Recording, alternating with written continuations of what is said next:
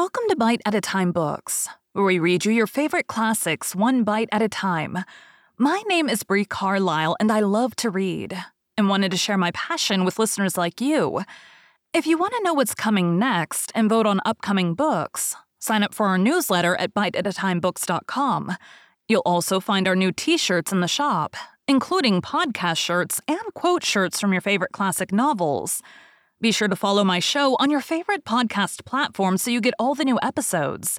You can find most of our links in the show notes, but also our website, biteatatimebooks.com, includes all of the links for our show, including to our Patreon to support the show, and YouTube, where we have special behind the narration of the episodes. We're part of the Bite at a Time Books Productions Network.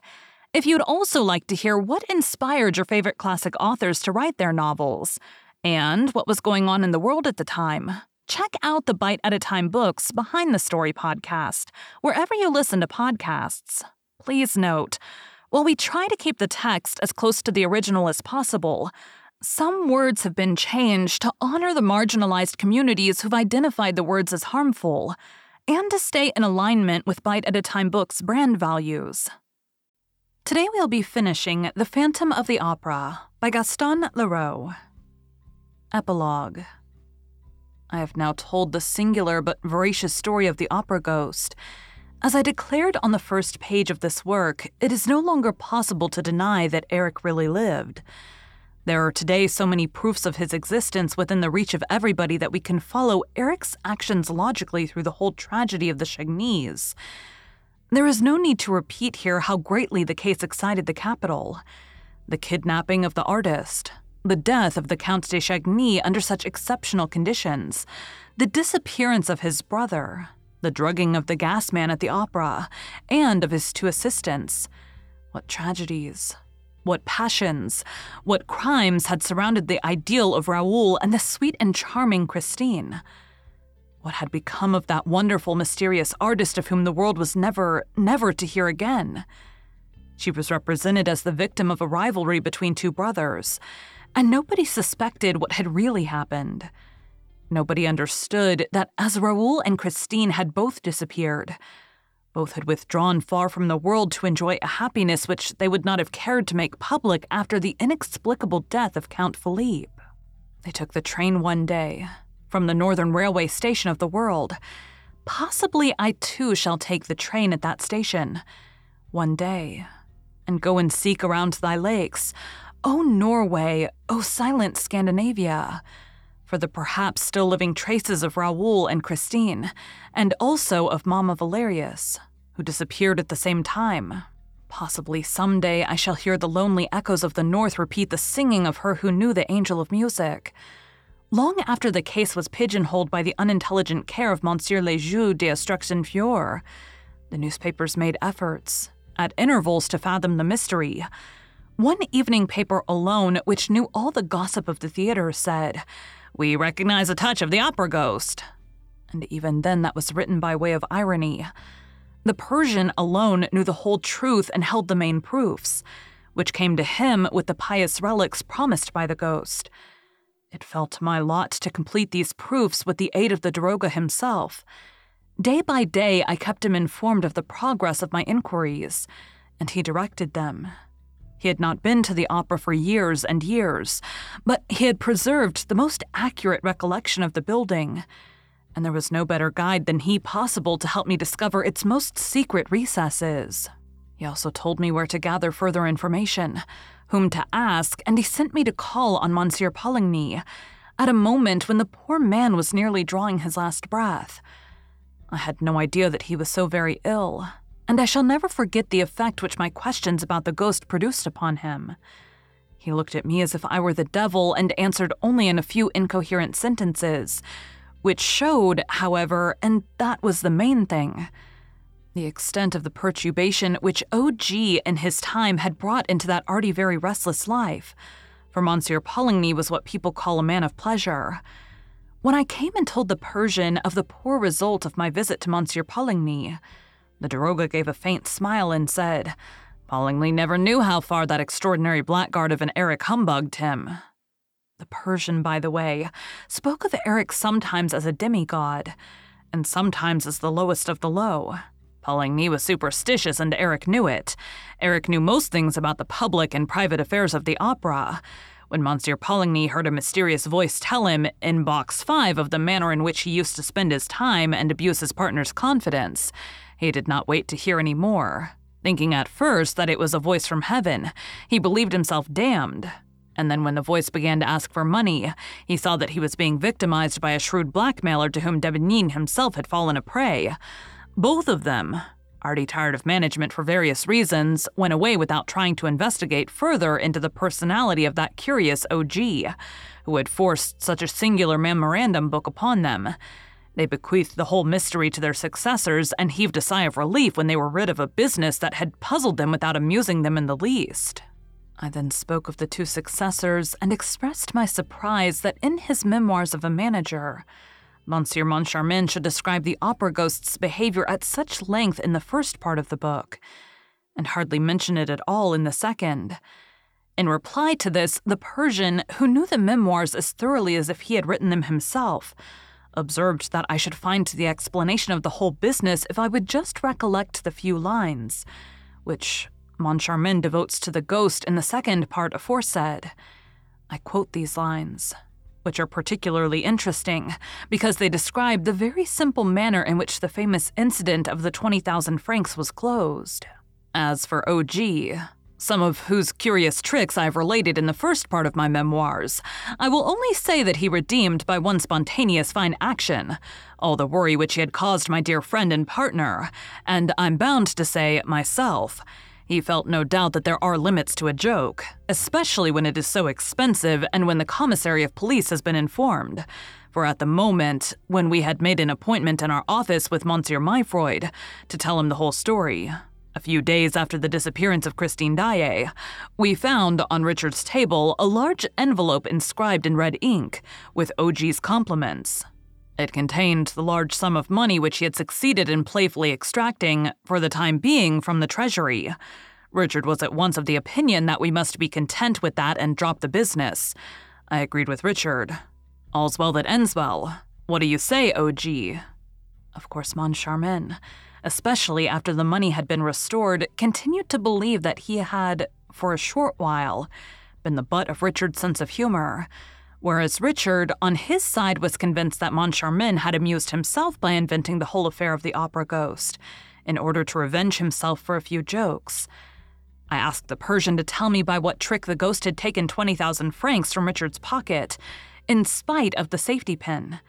He replied that he had not gone into this little detail, but that if I myself cared to make an investigation on the spot, I should certainly find the solution to the riddle in the manager's office, by remembering that Eric had not been nicknamed the trapdoor lover for nothing.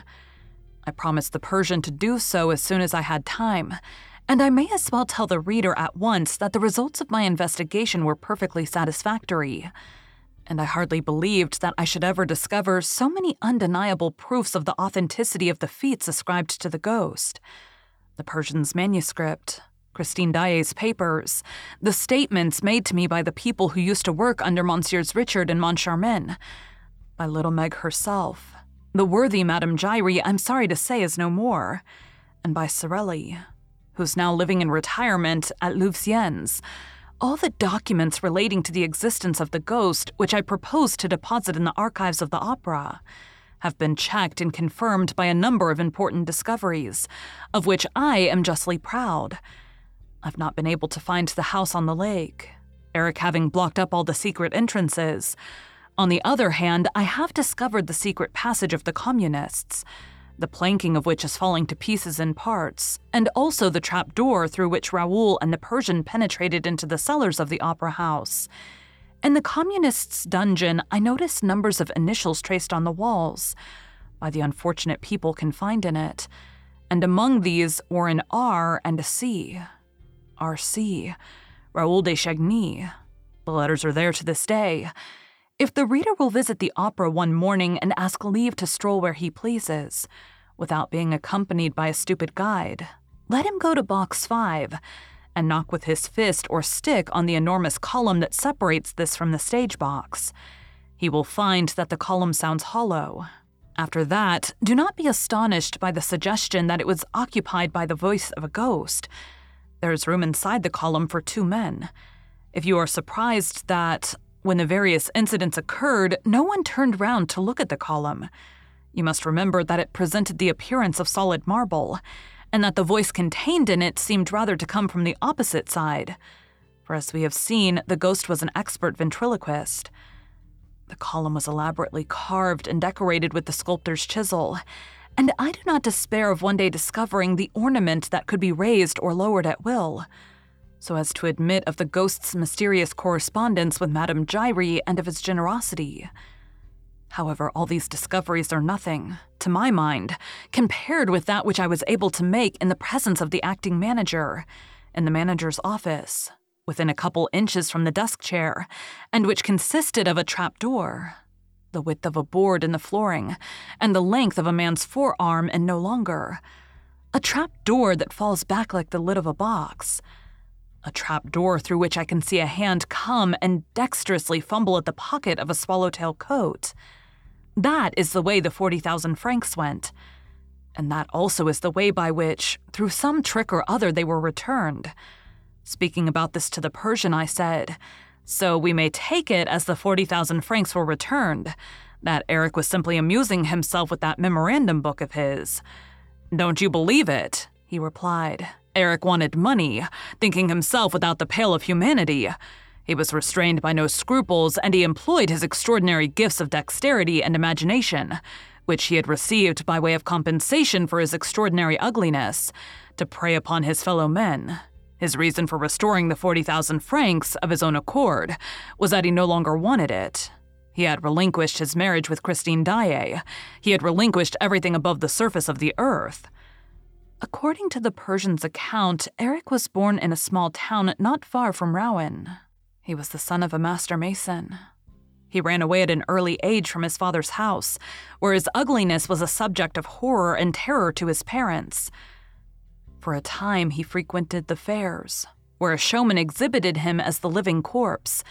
He seems to have crossed the whole of Europe from fair to fair, and to have completed his strange education as an artist and magician at the very fountainhead of art and magic among the gypsies. A period of Eric's life remained quite obscure. He was seen at the fair of Nizhny Novgorod, where he displayed himself in all his hideous glory. He already sang as nobody on this earth had ever sung before. He practiced ventriloquism and gave displays of legerdemain so extraordinary that the caravans returning to Asia talked about it during the whole length of their journey. In this way, his reputation penetrated the walls of the palace at Mazaderan, where the little sultana, the favorite of the Shah-in-Shah, was boring herself to death. A dealer in furs returning to Samarkand from Nizhny Novgorod told of the marvels which he had seen performed in Eric's tent. The trader was summoned to the palace, and the daroga of Mazaderan was told to question him. Next, the daroga was instructed to go and find Eric. He brought him to Persia, where for some months Eric's will was law. He was guilty of not a few horrors, for he seemed not to know the difference between good and evil. He took part calmly in a number of political assassinations, and he turned his diabolical inventive powers against the Emir of Afghanistan, who was at war with the Persian Empire. The Shah took a liking to him. This was the time of the rosy hours of Mazaderan, of which the daroga's narrative has given us a glimpse.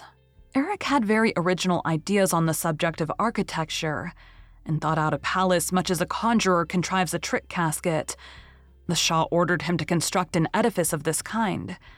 Eric did so, and the building appears to have been so ingenious that His Majesty was able to move about in it unseen, and to disappear without a possibility of the tricks being discovered.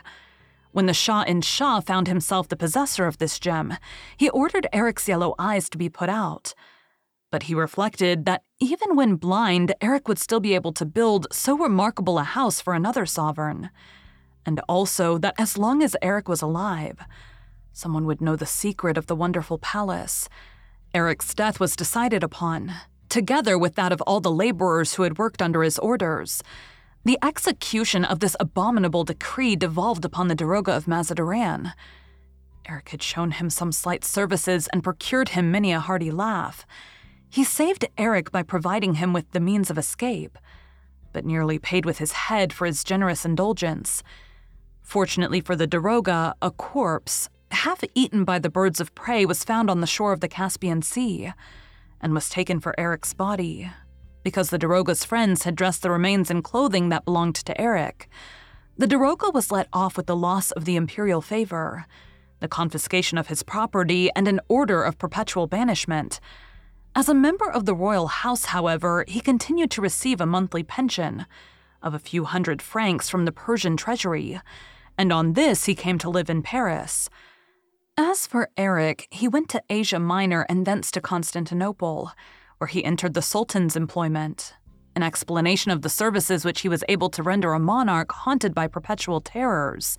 I need only say that it was Eric who constructed all the famous trapdoors and secret chambers, and mysterious strongboxes that were found at Yildiz kiosk after the last Turkish Revolution. He also invented those automata, dressed like the Sultan and resembling the Sultan in all respects, which made people believe that the commander of the faithful was awake at one place, when in reality he was asleep elsewhere. Of course, he had to leave the Sultan's service for the same reasons that made him fly from Persia. He knew too much. Then, tired of his adventurous, formidable, and monstrous life, he longed to be someone like everybody else, and he became a contractor, like any ordinary contractor, building ordinary houses with ordinary bricks. He tendered for part of the foundations in the opera. His estimate was accepted. When he found himself in the cellars of the enormous playhouse, his artistic, fantastic, wizard nature resumed the upper hand. Besides, was he not as ugly as ever? He dreamed of creating for his own use a dwelling unknown to the rest of the earth, where he could hide from men's eyes for all time. The reader knows and guesses the rest. It is all in keeping with this incredible and yet voracious story. Poor unhappy Eric. Shall we pity him? Shall we curse him? He asked only to be someone like everybody else. But he was too ugly, and he had to hide his genius, or use it to play tricks with, when with an ordinary face he would have been one of the most distinguished of mankind. He had a heart that could have held the empire of the world, and in the end he had to content himself with a cellar. Ah, yes, we must needs pity the opera ghost. I have prayed over his mortal remains, that God might show him mercy notwithstanding his crimes. Yes, I am sure, quite sure that I prayed beside his body the other day when they took it from the spot where they were burying the phonographic records. It was his skeleton. I did not recognize it by the ugliness of the head, for all men are ugly when they've been dead as long as that, but by the plain gold ring which he wore and which Christine Daae had certainly slipped on his finger when she came to bury him in accordance with her promise. The skeleton was lying near the little well, in the place where the angel of music first held Christine Daae, fainting in his trembling arms, on the night when he carried her down to the cellars of the opera house. And now, what do they mean to do with that skeleton? Surely they will not bury it in the common grave. I say that the place of the skeleton of the opera ghost is in the archives of the National Academy of Music. It is no ordinary skeleton. The end. Thank you for joining Bite at a Time Books today, while we read a bite of one of your favorite classics. Again, my name is Brie Carlisle, and I hope you come back tomorrow for the first of 5 days of Brothers Grimm stories. Don't forget to sign up for our newsletter at biteatatimebooks.com and check out the shop. You can check out the show notes or our website, biteatatimebooks.com, for the rest of the links for our show.